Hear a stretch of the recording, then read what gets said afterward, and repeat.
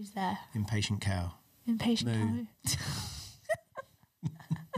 cow. I don't understand. Your Instagram, is that 2 underscores? Honestly, I look at it every time. No idea. Okay. 3 underscores? Is it 3 or is that one big one? No, there can't be a big one. It's like 2 or 3. I think that's 3. I think it's 2. Hi, I'm Anna Henderson and welcome to the Velocino podcast.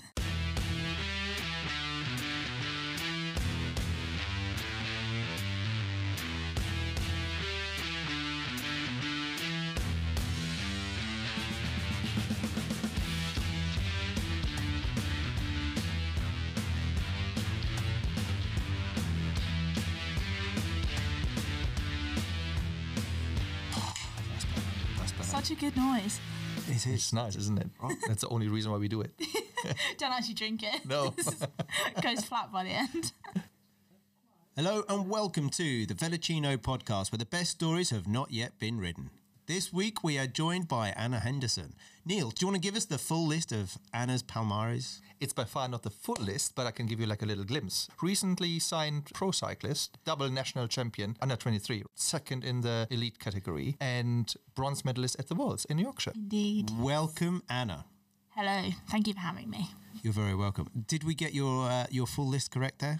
Yeah. You forgot my team name, Team Sunweb. Oh, Team Sunweb. No, It's Team fine. Velocino, right? Team Velocino, yeah. Sorry, Sunweb. She just stole her. We wish. Anyway, well, welcome to the Velocino podcast. And it's been a bit of an eventful year for you, I guess.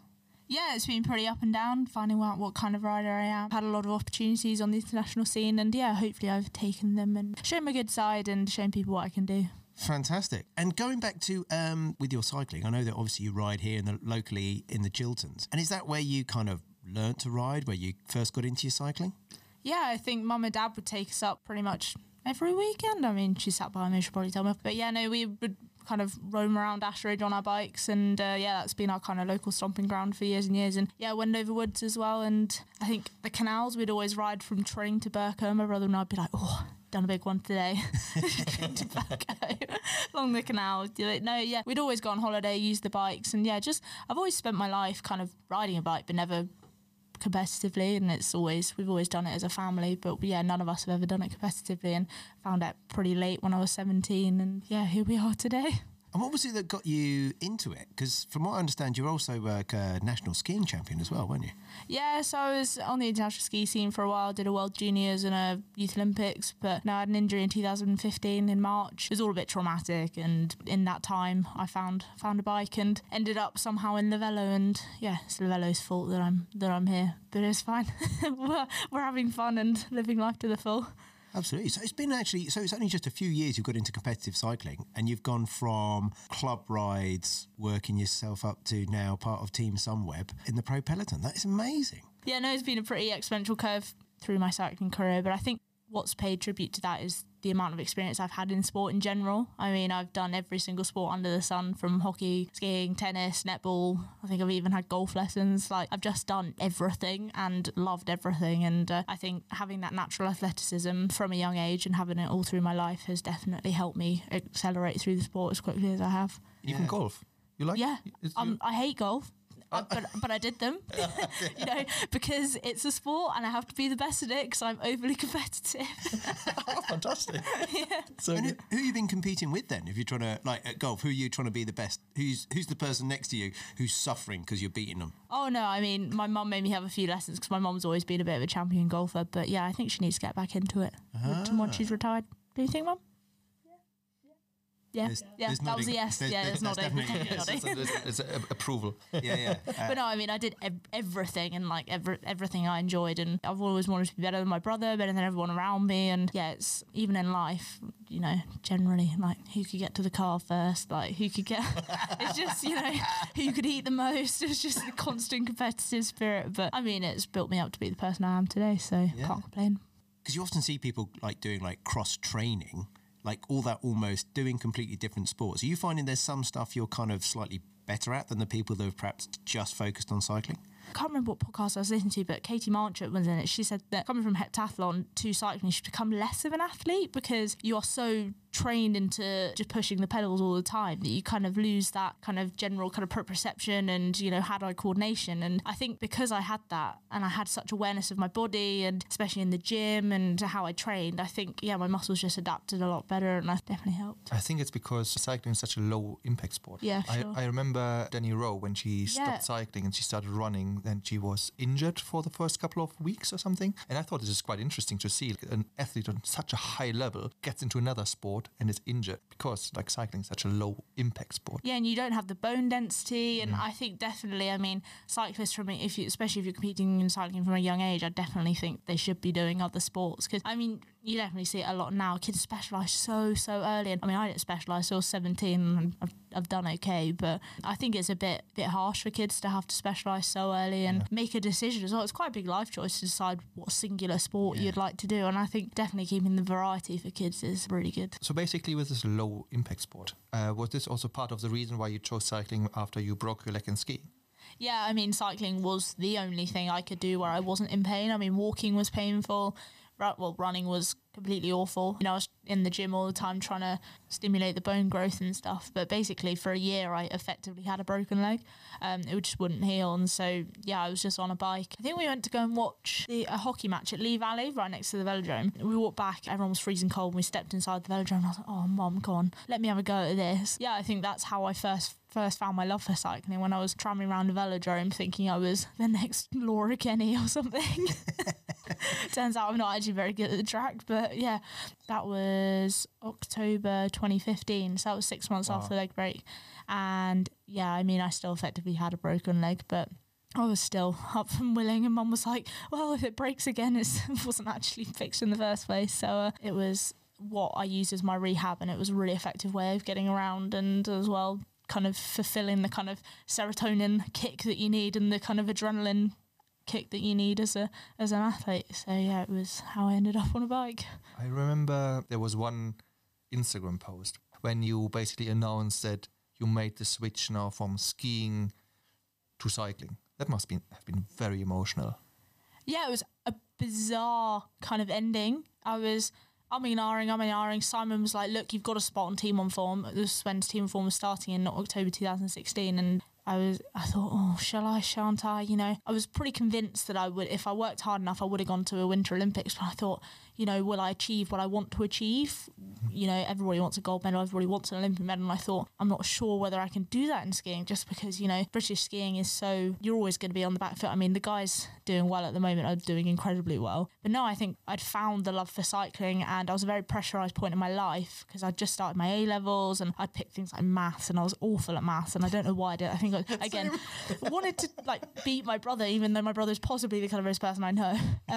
So yeah, I just thought, you know, I can train in England. I wasn't based part-time in Austria, so I could, you know, just train as and when I wanted, and it was all just so much easier. And I remember I was in Tesco car park in Aylesbury and waiting for Mum to pick me up. My coach rang me up and said, "And are you coming back?" And I was like, "Nope, I'm riding a bike." He's like, "Okay, it was nice knowing you."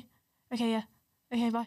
That was it. And it was so weird, and it took me probably took me half a year to get over it. And I was still, I'd started doing the cycling season and I was getting into it, and then I was like, wow, I'm really never going back to skiing. And then I kind of started to hate it a little bit, and I kind of resented skiing a bit, and then now I just kind of can take it or leave it, really. I'm really interested to see how all my friends do and how the guys are still doing on the World Cup tour. But yeah, I just have lost a love for it, to be honest, and just It's like a breakup, basically, right? Yeah, the breakup that no one really wants, but yeah, it happened.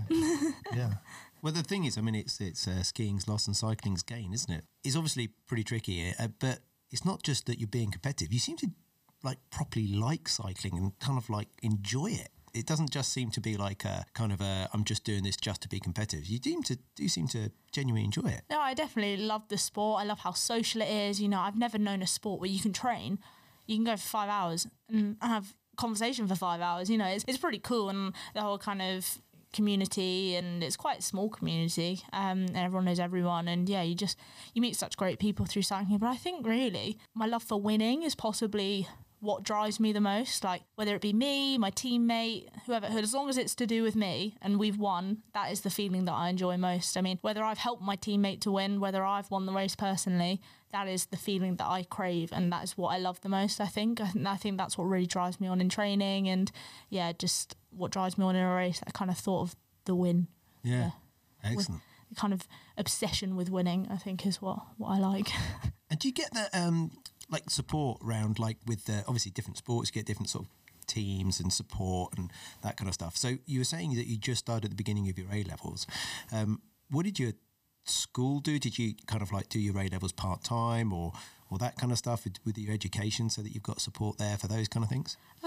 So I went to Aylesbury High School in not very far from here, and yeah, they were kind of quite a hothouse for academic results, and I don't think they completely understood. I mean, they were great. I mean, from year 8, so what's that, 12, I was living part-time in Austria, and they gave me all the schoolwork in the world, like everything. I never missed out on anything, and they were really, really great, but I don't think they quite understood the level that I wanted to be at, but they were nothing but supportive. But no, I did my A-levels full time, and there was no extensions, no sympathy. It was, we're here to support your academic career as well, so you need to get the results that you want, we know that you can get, and if you need to balance that with your sport. And I think that kind of taught me a lot and made me grow up pretty quickly. I bet. And now with your degree, I mean, your degree is related to sport as well. Yeah, I do sport and exercise science at the University of Birmingham, and I did 2 years. So I wasn't quite good enough at cycling at the age of 18. I'd just started, and I thought, I can't not go to university. Like I'm not good enough to commit my life to cycling yet. And so I kind of went to university, and then suddenly I had this acceleration through the sport, and I've need to complete my final year, and I thought I'm in too deep now. I mean, I've paid 18 grand to do this. I need to finish it. So I'm split my final year, so I'm doing that over 2 years. And luckily, the University of Birmingham are pretty phenomenal with people like me who are like, hey, I've started doing this quite big time sport. Can I have some time off? So yeah, I mean, they have a lot of hockey players there and a lot of runners and a lot of athletes there that they are really, really great with. I mean, the scholarship scheme are pretty phenomenal with how they work with athletes and how they manage to balance the kind of uni athlete life. They like to call it the student athlete life. So yeah. Cool. So you've now just become a pro cyclist with Team Sunweb. I've got so many questions here, but what's it like that first year? Is it a bit like, in some club, like other sports, where you basically spend the first year, you're almost expected to clean the boots of the old senior players kind of thing. You don't really get paid. You almost have to do the first season for free, and you just basically, and it gets, your costs are covered. Or is it like you're a member of the team, you're part of everything, and you're expected to win and all those things? How does it fit when you just go that first season into a pro team? So I definitely understand my position in the team. I'm definitely coming in at the bottom.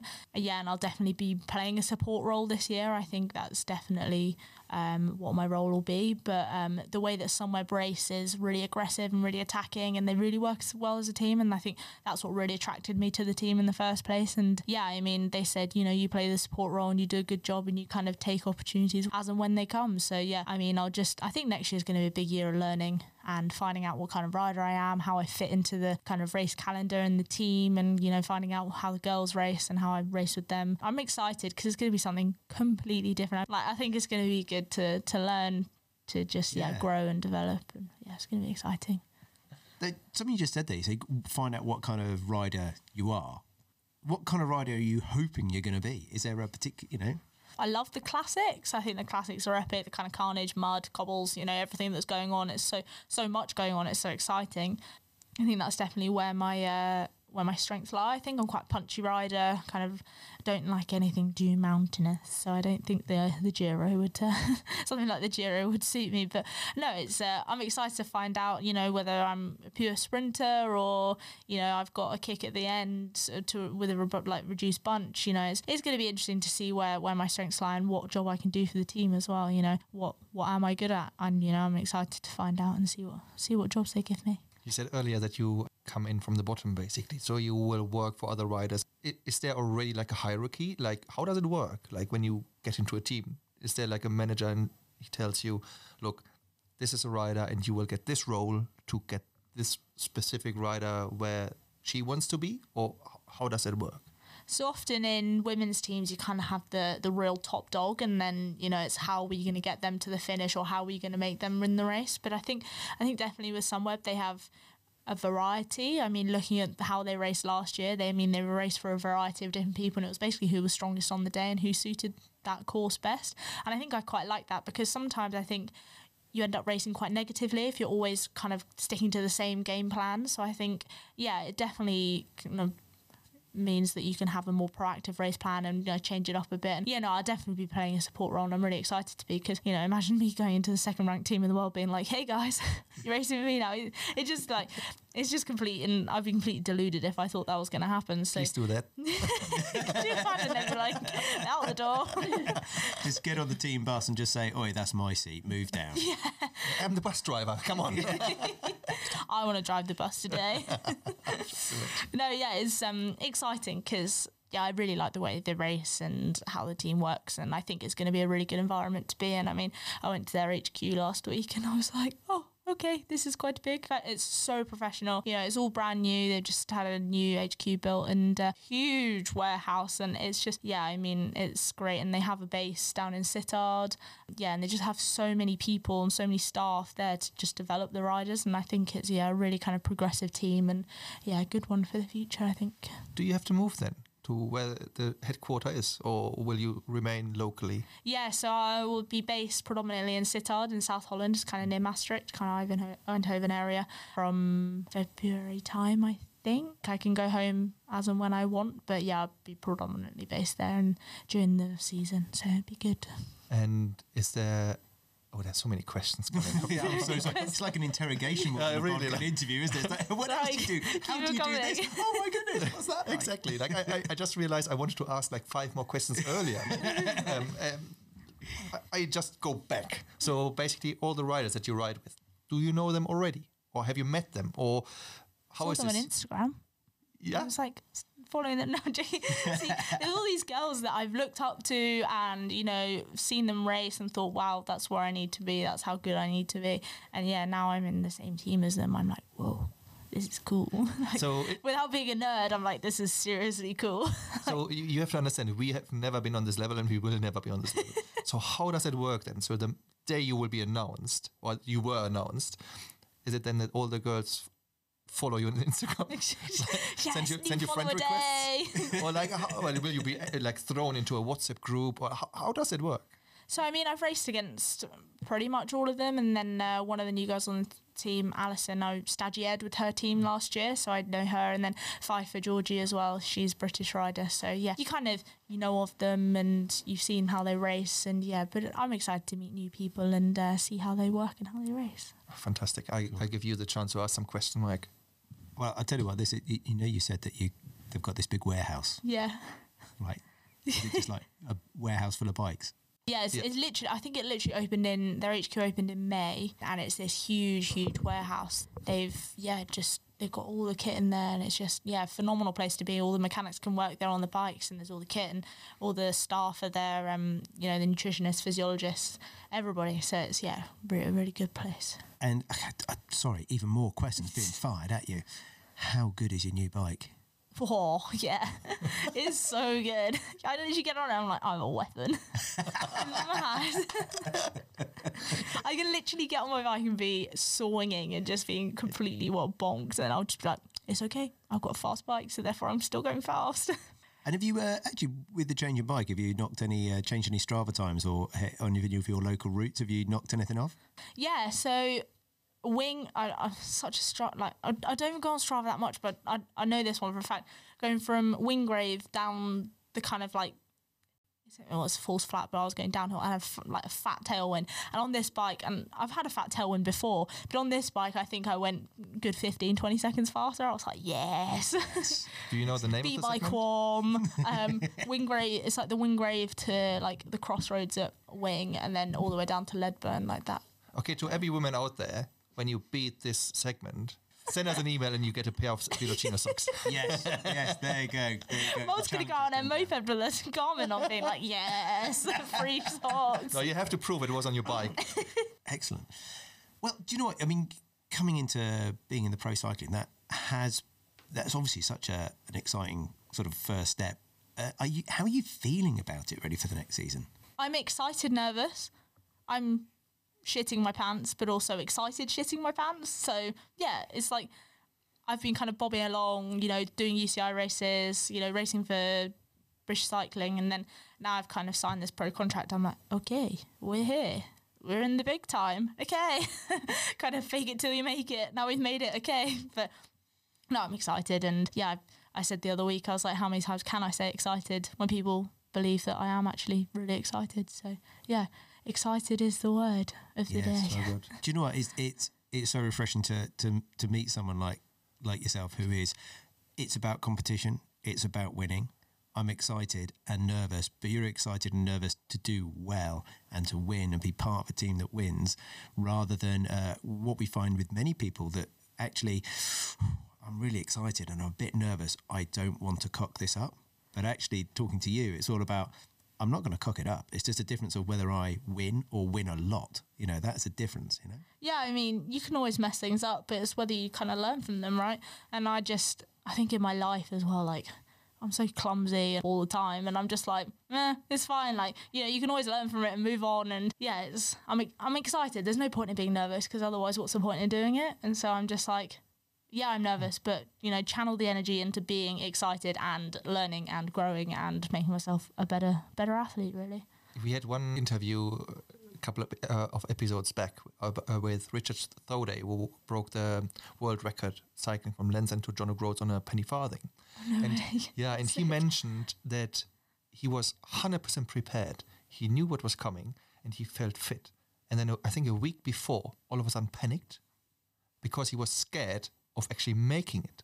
Yeah, he suddenly counted up the number of people that were helping him in his particular record. And he was like, oh my God. Because it's a one-time, one-off event. Yeah. He suddenly said that he woke up almost paralysed with the expectation of other people. Not for himself, but didn't want to let other people down because it was this one-off event. Yeah, you get that a lot in sport, because people are like, oh my God, what's so-and-so going to think?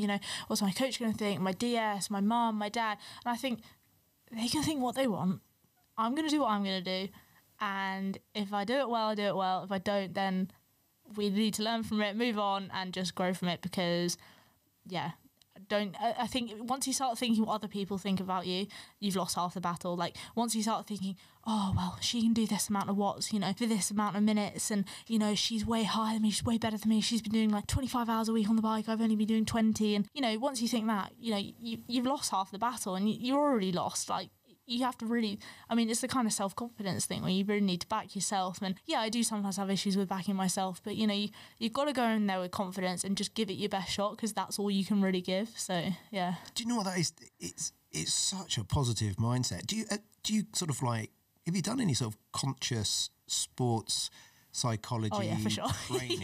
I don't just get this naturally. Or is this natural? Yeah. No, when I was 14, 15, I was crashing out every single ski race. I was doing terribly. I was like, Mum, I want to quit. I hate this. Like, I hate sport. I hate the way I feel from it. And my mum was like, no. Go and see a psychologist. I think it'll really help. I was like, I don't need help. And my mum was like, no, Anna, this is not what sports psychology is about. It's about a completely different area of life. And I was like, okay, fine. So I trotted along to this guy called Sean Thomas. Yeah, we just worked together, and I think I went from crashing out of every single race to winning every race. It was ridiculous. And it's just this switch of mindset of care about yourself. We spoke about the headlights, where your headlights can be really wide, your beams are up, and when you kind of dial them down and make them literally, it's just your path. Nobody's allowed in it, and you just really channel your energy into this beam of headlights, and just focus on yourself. Everything that goes wrong, you can learn from it. And I think it's just, the sports psychology that I learned from Sean has carried me through my cycling career and for everything else. Like, even in life, oh my God, I'm going to this uni exam. Like, what happens? I'm like, I can only do my best. This is what I've put the work in, and you just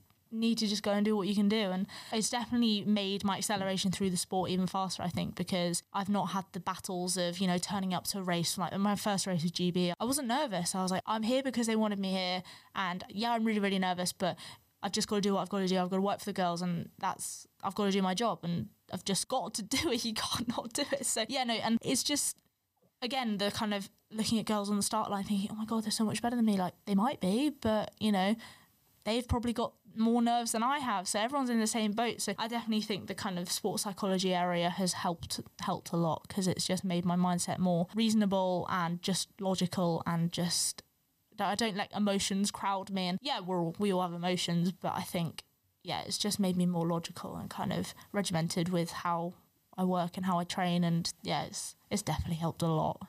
It's amazing. I mean, you're coming into this sport, so I can really see, you'd come into this sport at 17, but you've come in as a mature athlete. You've come in with the mindset, you've come in with all these things, and as you said, that must be a big part of carrying you through to where you are today. The amount of my teammates that I've had to be like, look, they're like, oh my God, I'm so nervous, I can't even pedal. I'm like, you don't care what everybody else thinks of you. Don't think what somebody else can do better than you.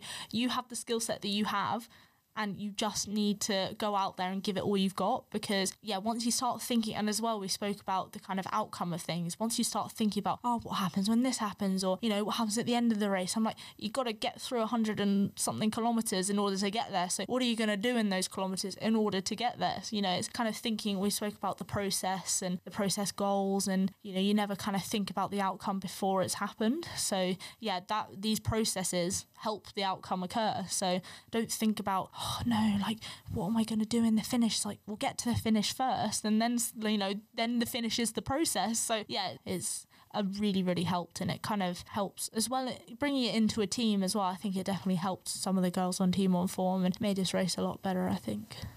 So good. It's a really mature attitude. I really appreciate. I'm really immature, like, off the bike. I have this kind of alter ego. I'm literally a 12-year-old child off the bike, and then like I step on the bike and I'm like, adulting. Like, I can't do this. This is just like Niels, in fact, except for the bit where he becomes an adult. When he becomes a dad. Oh no. Oh my goodness. Yeah, no, I really appreciated this for sharing, because this was really, really, really insightful, because I know a lot of people struggle with this. So many people. It's insane. The top guys in the sport struggle with it, and I'm just like, it's definitely, I think I'm lucky that I have the mindset that I do, and that I've worked with the people that I've worked, and that, again, have the parents that I have, and that everything in my life has been because I wanted to do it, and it's been my choice, and I think that's helped as well. But it's insane how many people struggle with it, and I think just there's not the help out there as well, like, and unless you go out and find it. I think it's definitely, kids struggle along, and adults struggle along with, like, oh no, like, these nerves, and I think and a lot of anxiety, and I think just having the mindset that I have is definitely it's helped a lot, and I think that more people should kind of try and read about it, learn about it, because it really helps in life. It makes life so much easier. Yeah, that's for sure. That's for sure. So, quick question, do you want a beer, by the way? Would you want another drink? I'm right? Okay, thanks. Got the pineapple juice. Good. Yes. Awesome. By the way, this is brilliant. Honestly, talking about this stuff, people are going to find it, really interesting about the stuff, but the kind of stuff you're talking about, that's going to help people so much. Thank you for letting me share, because it's so, I think, people don't realise that it's out there, and that you can kind of train your mind. And I think, thank you for letting me kind of speak about it as much as I have done so far. So, But the thing is, as well, honestly, myself, as a parent of a child that is not really bad at sport, she's all right at sport. Actually, the idea that this sports psychology helped you when you were, 14, did you say? Yeah, I was like, I don't need a sports psychologist. I'm a teenager. Like, Sean worked with me, and we worked really well together. And I remember, I think I met him in a Starbucks in, I think, was it London Colney near St Albans, and just have a meeting every 4 weeks, and it just wow. 2 hours would pass, like that, and it was really good. Just, I think, speaking as well to somebody who wasn't my parent, because my parents are great. Like, they've supported everything that I've done, and they've taken me to whatever I wanted to do, and just so much support. But I think speaking to somebody outside of your family as well helps, kind of somebody you don't know, but also that has the kind of profession that can then help you with whatever you need to be helped with. It definitely helps. I'm just going to open a bit. Do you want a beer? I still have mine. Okay. Sorry, I'm just nibbling on this one can. Absolutely fine. No, but I remember when I was a canoer, like at the time, back in Germany. It's obviously now roughly 20 years ago. Oh my goodness, I'm old. You're a dad now, you're old. Yeah, actually I am. And at the time, there was no such thing really as psychological support or whatsoever for athletes. And I remember, like, when it came up to like an important race or so, I was always doubting myself. Like, Yeah, although I've done it every day, you know, like you train every day 3 to 4 hours, and you know what you're doing, but at that day, you question everything. You question like, oh, maybe should I put my foot a little bit further to the left, even to the though right, you're doing the exact same turn that you've been making for the last 20 years. Like, it's insane. Yeah, it's insane how competitive sport can mess with you, even though you've been doing the same thing over and over and over. And I think, again, they speak about that in things like tennis, is you have to train it until it becomes, subconscious, so then you can just do it when you have all these distractions. But I also think that if you don't train the distractions but kind of accept the distractions and then learn how to process them, I think that's definitely as well more helpful than just kind of trying to make it subconscious as well. I just want to link into that because we know each other now since some time. Actually, since you opened the banana on the club run. I just want to highlight that I peeled a banana for Anna, and without me, she would maybe not be here. Anyways, so would have perished on the club run and never be seen again. It was so horrible. It was a very cold day, and I was trying to open a banana, and I voluntarily offered to help her open the banana, but it was so cold that I actually couldn't take my hands off my handlebars myself. So I asked her, would you mind if I just open it with my mouth? So I bit in the banana and peeled it and passed it back. I was like, wow, thanks. And she was like, thanks. Who is this weird man? But it's fine, I get food. It was the first day actually we met, I think. So anyhow, I was really trying to follow your career since then, because Hannah and I were just really, really proud of what you've achieved so far. Oh, but you. with everything you've said now, obviously there was like the curve, right? Exponential. Exponential, yes. Exponential. So there will be potentially a time where we'll go other way around. Are you prepared for that, or what would you do then? I think the need to finish a university degree is my kind of, I'm quite a realist. I'm like, life does happen, injuries happen, things happen. And while sport is what I plan to do, that there is always something that can occur. But eventually retirement occurs, doesn't it? So I think I'm finishing my degree, whether it kills me or not. I'm finishing the degree, and then I think, I don't know, I'm kind of, it happens. So, I'll have to adapt when it does occur. But I think having the degree and, having to show that I can study and apply myself, I think is definitely a good thing. And I think I would definitely recommend continuing studies after school for young athletes. Might be also, like, if you look back now, when you broke your leg in skiing, it might have given you like a first... gives you so much perspective on life. Exactly. Makes you step back and you're like, whoa, the fact that I broke a nail last week really doesn't matter. Like, do you know what I mean? It goes on. Yeah, it's kind of really gives you a lot of perspective, and makes you quite realistic in things that happen. But no, I think education is a big thing, and I think that some people do let it slide, and I think that, you don't need to go to university per se, because university isn't suited to everybody. But I think definitely having another skill, because I think a lot of athletes do struggle after their sporting life to find a job, to find their niche. And I think definitely, I don't know whether it's, I'm going to make something stupid up, I don't know, maybe an open university or an apprenticeship that doesn't want to affect your athletic career, because that is what you've chosen to do. But I think definitely having the backup, something to fall back on, is really, really good. And also the peace of mind, I guess. Yeah, for sure. The only thing that's making me smile is I'm thinking,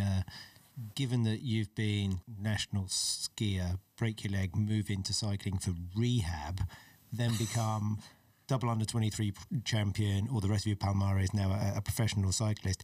If ever you do leave cycling, I can feel a load of people thinking, don't come into my sport, please.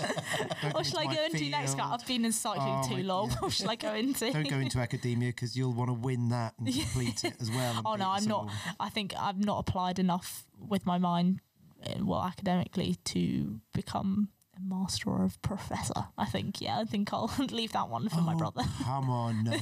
I just think if somebody ever told you that it was competitive, if it was competitive academia, I think you'd just go. My brother has a master's, therefore I shall need to get a master's. Exactly, there you go, already. Through sheer principle. You mentioned a couple of times about your parents and all the support that you've had. With all the sport that you do, that's a lot of commitment from your parents as well, I guess. Is that right? Yeah, for sure. I mean, I was thrown in the deep end at 18 months old. I was put on a pair of skates, and 4 years old, I was on a pair of skis, and I was hitting tennis balls at 5. You know, it's just everything. But I think the way that my parents have brought me up, always doing sport, being active, and they've always just really supported me, and it's definitely shaped me into the person that I am today. And everything that my brother and I have done, it's always, been our choice. Our parents have always guided and offered to support when it's been there, but they've never forced us into something, and then we've never resented it. So I think that, they've just been so great in kind of letting us do what we want and choose what we want. To a certain extent, obviously. But it's just, I think my mum's, I mentioned earlier, spent £1,000 on petrol just carting my brother and I around our entire childhood. And I mean, it still doesn't stop now. Here we are in Wendover, my mum's brought me here. So, I mean, it's so funny. My parents will turn up at races. I'm like, what are you doing here? They're like, we just wanted a holiday. Like, we came to what? I mean, we're only here because we wanted to visit the place that you're cycling, not actually to watch the race. I mean, they obviously do watch the race, but it's just, just holiday and having a nice time. And we just happen to be here. You're in Brittany and we're in Brittany too. Oh my gosh. What are the chances? Yeah. Oh, wow, yeah. No, it's really good. I mean, I'm so lucky to have the parents that I have, because you always hear those horror stories, and it's really unfortunate that kids get forced into things they don't want to do, or their parents trying to live their kind of successes through their children, and it's always a shame because that kid is always talented, but then they almost burn out because they've been pushed. And I think my parents are just kind of, they've often had to prod me, come on, you need to revise, come on. But no, it's they've never needed to kind of push me into sport, because that's kind of been and I definitely get my competitiveness from my parents. My mum will deny it till the day that she dies, but I am competitive because of them. Who is more competitive, your mum or your dad? Well, it's difficult because my dad is more outwardly competitive, but my mum, everyone's like, oh my God, your mum is so great. And I'm like, yeah, she's really great. And they're like, she's so nice. I'm like, but you've never played cards against her. You've never tried to play tennis against her. Like, it is phenomenal. Like, my mum is a different woman. It's so funny. She's sat there kind of frowning, but it is. It's so, getting some interesting looks from across the room. But I think my parents, they're both competitive in different ways. And I think they've just kind of made me and then doubled the amount of competitiveness. I think, I've never. So when you do motor pacing, does Janet try to beat you on the scooter? She has the heaviest hand in the world. She's like, come on, we need to get this QOM. And I'm like, I'm dying. I love it. Yeah, because this was new to me for the training, just hearing recently that your mum is actually riding the moped whilst you're following along. And my coach, Mark Dolan at Epic Coaching, he was like, I motor pace Lauren, who's his daughter, all the time. Like, I think you should get a moped, it's really good for training. And then you always hear people like Alex Dowsett who go 4 hours find them the moped. And of course, my mum, someone mentions it, she's like, yeah, go on then. So next thing we know, we have this moped in the garden. My dad's like, what is going on? And then next thing you know, mum's going around the block, trying to learn how. I mean, she rode a moped when she was younger, but she hadn't ridden one 20, 30 years. Should we then go out and, we've been to Oxford and back with, the cafe prospects behind a moped, pretty decent because you can go so much further. It's great. So good. Yeah. Also, you've got somebody who can carry you an extra layer. Oh, it's great. No, so when it was, when we had that really hot spell in the summer, Mum would open the pizza box at the back and there'd be iced drinks. I mean, can we just have that appreciation for the great training in the hot weather and how great my mum is? That is. We need a motor pacer for our club rides. Yeah. I just think I just can do it. Get someone who's not too bothered about the biking, just want to be with the friends, and then that's just me. you're great on about. That's not a bad idea actually. If we can find somebody to. We'll call it motor pace, but it sounds actually. You get Millie on the back, Hannah driving the moped. Honestly, get Millie. You know that Hannah is not driving the moped. I will have to drive the moped. Get Millie in the pizza box in the back, and then have the drinks in the back as well. Have the cold beers and the cold drinks, and honestly, it's a game changer. Oh yeah. I'll tell you what. If there's cold beer on the back of a moped, I might actually keep up with it. You'd be going up the beacon just crack open a cold one. Just imagine. Well, that's. I mean, it sounds to me like it sounds like a proper team effort from your family then. Yeah, it is. I mean, my dad's great as well. He's always like, I don't want to go, and then when he gets there, he gets so into it. He's like, go on, team on par, screaming. And everyone's like, who is this really loud man? But no, my dad gets so into it, and he's just a number one cheerleader. So they're really great. I love it. 1 minute, you're on a ride, with Niels opening a banana for you on a cold day and you're just getting into cycling, now you're in Team Sunweb. There's quite a lot between that ride and getting into Team Sunweb. I'm sure lots of people would be really interested in what's that kind of journey look like, even if it was a relatively short time. It starts off where my mum walks into Lovelo Cycle Works in Berkhamsted and says, "Can I have a track bike? My daughter wants one for Christmas." And Mark Harris goes, "Oh, well, we'll give you cost price on the bike if you race for us." And I was like, well, don't know what a bike race is. So then I started kind of riding with the guys at Lovelo, and then that's when Niels famously opened the banana, and I hated every single minute of that day, vowed never to ride a bike. Not that very single moment. That was the highlight of my day. Yeah. No, that was the highlight of my day. And then, just Nick Clark, he now rides for Arctic Tax, does all the 24-hour, 12-hour stuff. And I was like, oh, do this race. And then I remember I entered this junior race, and my mum and I went there giggling, being like, oh, all these girls are so amazing. They're so clued up. They've been cycling for so long. Like, we're just going to go and, have a bit of fun. And ended up coming third. And my mum and I went home. We were like, what? What just happened? And I punctured as well in that race. And I thought, hold on. So I punctured, managed to win the QOM competition and come third. Maybe I've got something here. So I kind of finished this season, did the national hill climb, cheeky plug, national junior hill climb champion, me. Oh, wait.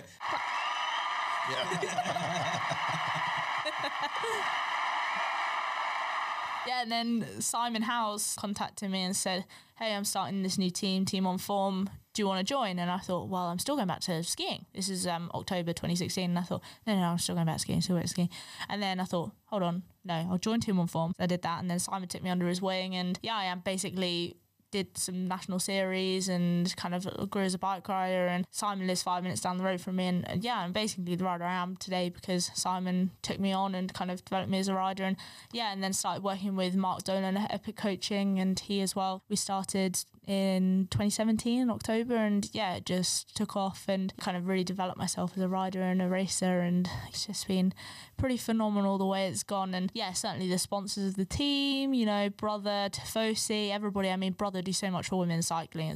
It's pretty mind-boggling, but they do it in the men's side as well. I mean, they sponsor everything and they're everywhere. I think without the support of them, we wouldn't have really had a team, and it's been pretty epic. I mean, it's bittersweet to move on, but I think more sweet. I think Simon's done everything he can do for me, and he's probably going to kick me for saying this, but I think he might be proud of me for moving on. So it's cool. And I think that's what the team's there for. I mean, you look at all the girls that have joined the team this year. I mean, they're phenomenal riders, and I think it's a really, really good place to be and a really good place to develop riders, and hopefully more girls move on where I've gone. Well, I think it's great when you've got somebody. I mean, someone like Simon. When we interviewed him, it was fascinating. He's obviously a fantastic talent scout, and he knows how to help people and bring people on. And I know he would have been proud to see you to move on to the team that you've moved on to and into pro cycling. I know that he's proud because you remember when we had him here. And yes, I'll hold that one.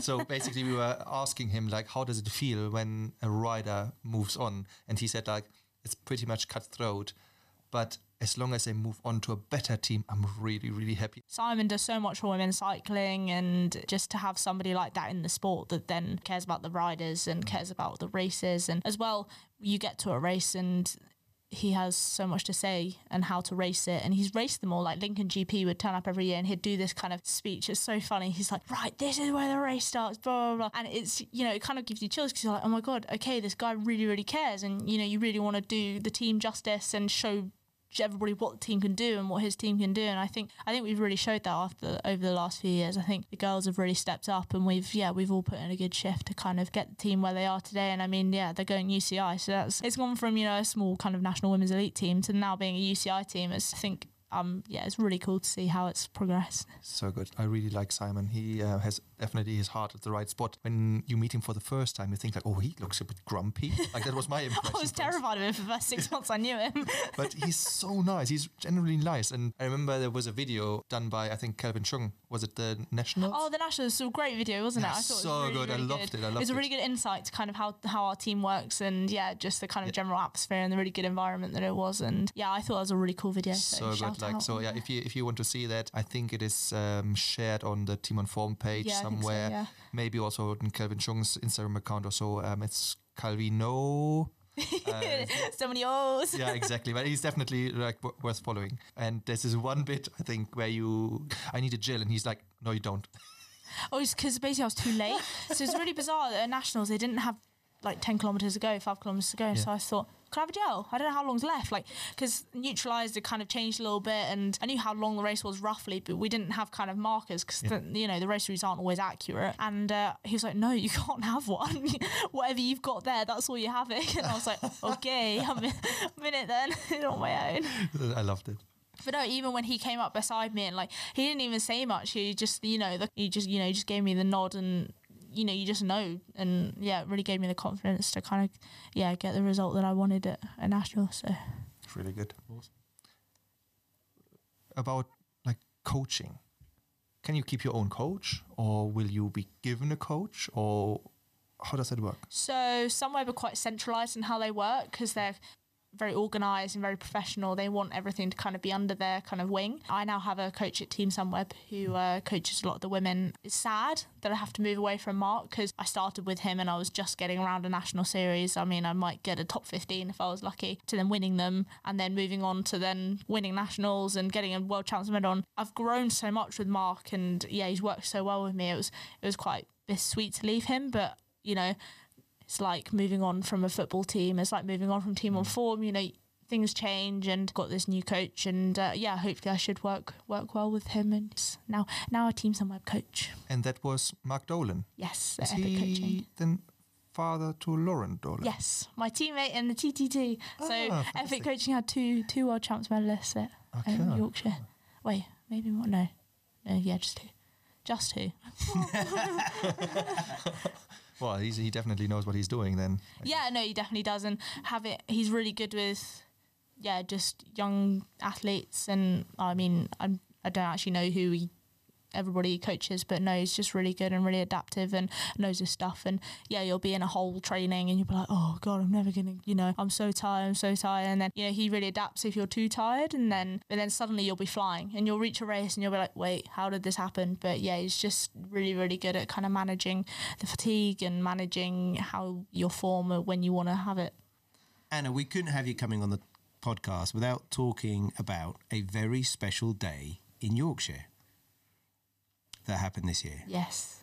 Do you want just team tell us? Time trial, yeah. The team time trial. One of the coolest days of my life. It was outrageous. I mean, we went in there as underdogs. I mean, we'd prepared, done course recce after course recce, looked at the classic Dan Bigham graph after graph, and I was completely overwhelmed with graphs. But, we looked at pacing strategies and everything. We were so well prepared for it. And, we were underdogs and we saw everybody lining up. The Dutch teams, the Italian teams, the Germans. We thought, oh my God, they have all these World Tour riders. And we had a few of us were in UCI teams, and that was about it. And we kind of went out there, executed it, and just did the best ride of our lives and ended up with a bronze medal. And I just think because we were such underdogs, and I don't know whether British cycling kind of like, we were just kind of there as a test team to see how it ran. And it was the first time they'd been at the Worlds, and everyone was like, oh, how is this going to work? And I think, everyone was a bit on edge about it. And to come out with the medal, I think, it was pretty cool. Like, we stood up on the podium and there was this sea of people, and I thought, hold on, they've come to see us. They've come to see us. And I looked down, I saw my mum, and she just had this smile, and I nearly reached her ears, and I just thought, this is best day of my life. Like, it's just so cool. And I have the medal like hung up in my room now. I wake up every morning, I'm like, it's raining, on train, it's cold, and I'm like, look at the medal. That is what you got from doing all the hard work and putting the effort in. So it's definitely there for the motivation and to hopefully get a different colour at some point. Well, it's certainly, I was going to say, it's certainly good to be your first one. I've no doubt there's going to be more. But something I noticed, because I was watching it on TV, you guys were in the hot seat for a little while, weren't you? They'd set us off quite early, and that was quite lucky because the weather actually deteriorated a little bit. We sat there for ages and ages. We had the Alan Murchison Tupperwares out, and it was great, and we were all loving it. And but unfortunately, when we found out that we were having a medal, I was in doping control. And the whole team were on stage with the cameras on them, like, we got a medal at the Worlds, and I was sat on my own in a hut waiting to pee in a pot, going, I've got a medal, and everyone just thinking, who is this crazy woman? And just Yorkshire as well, like they went mad for it. Harrogate put on such a good show and everybody turned up. I mean, unfortunately it rained quite a lot, so the fan zone turned into a bit of a mud patch, but when I first turned up the weather was epic, and I thought, hold on, are we at Worlds or are we at a festival? Like, it was so cool, and just the whole place, the whole town was amazing, and how long is it?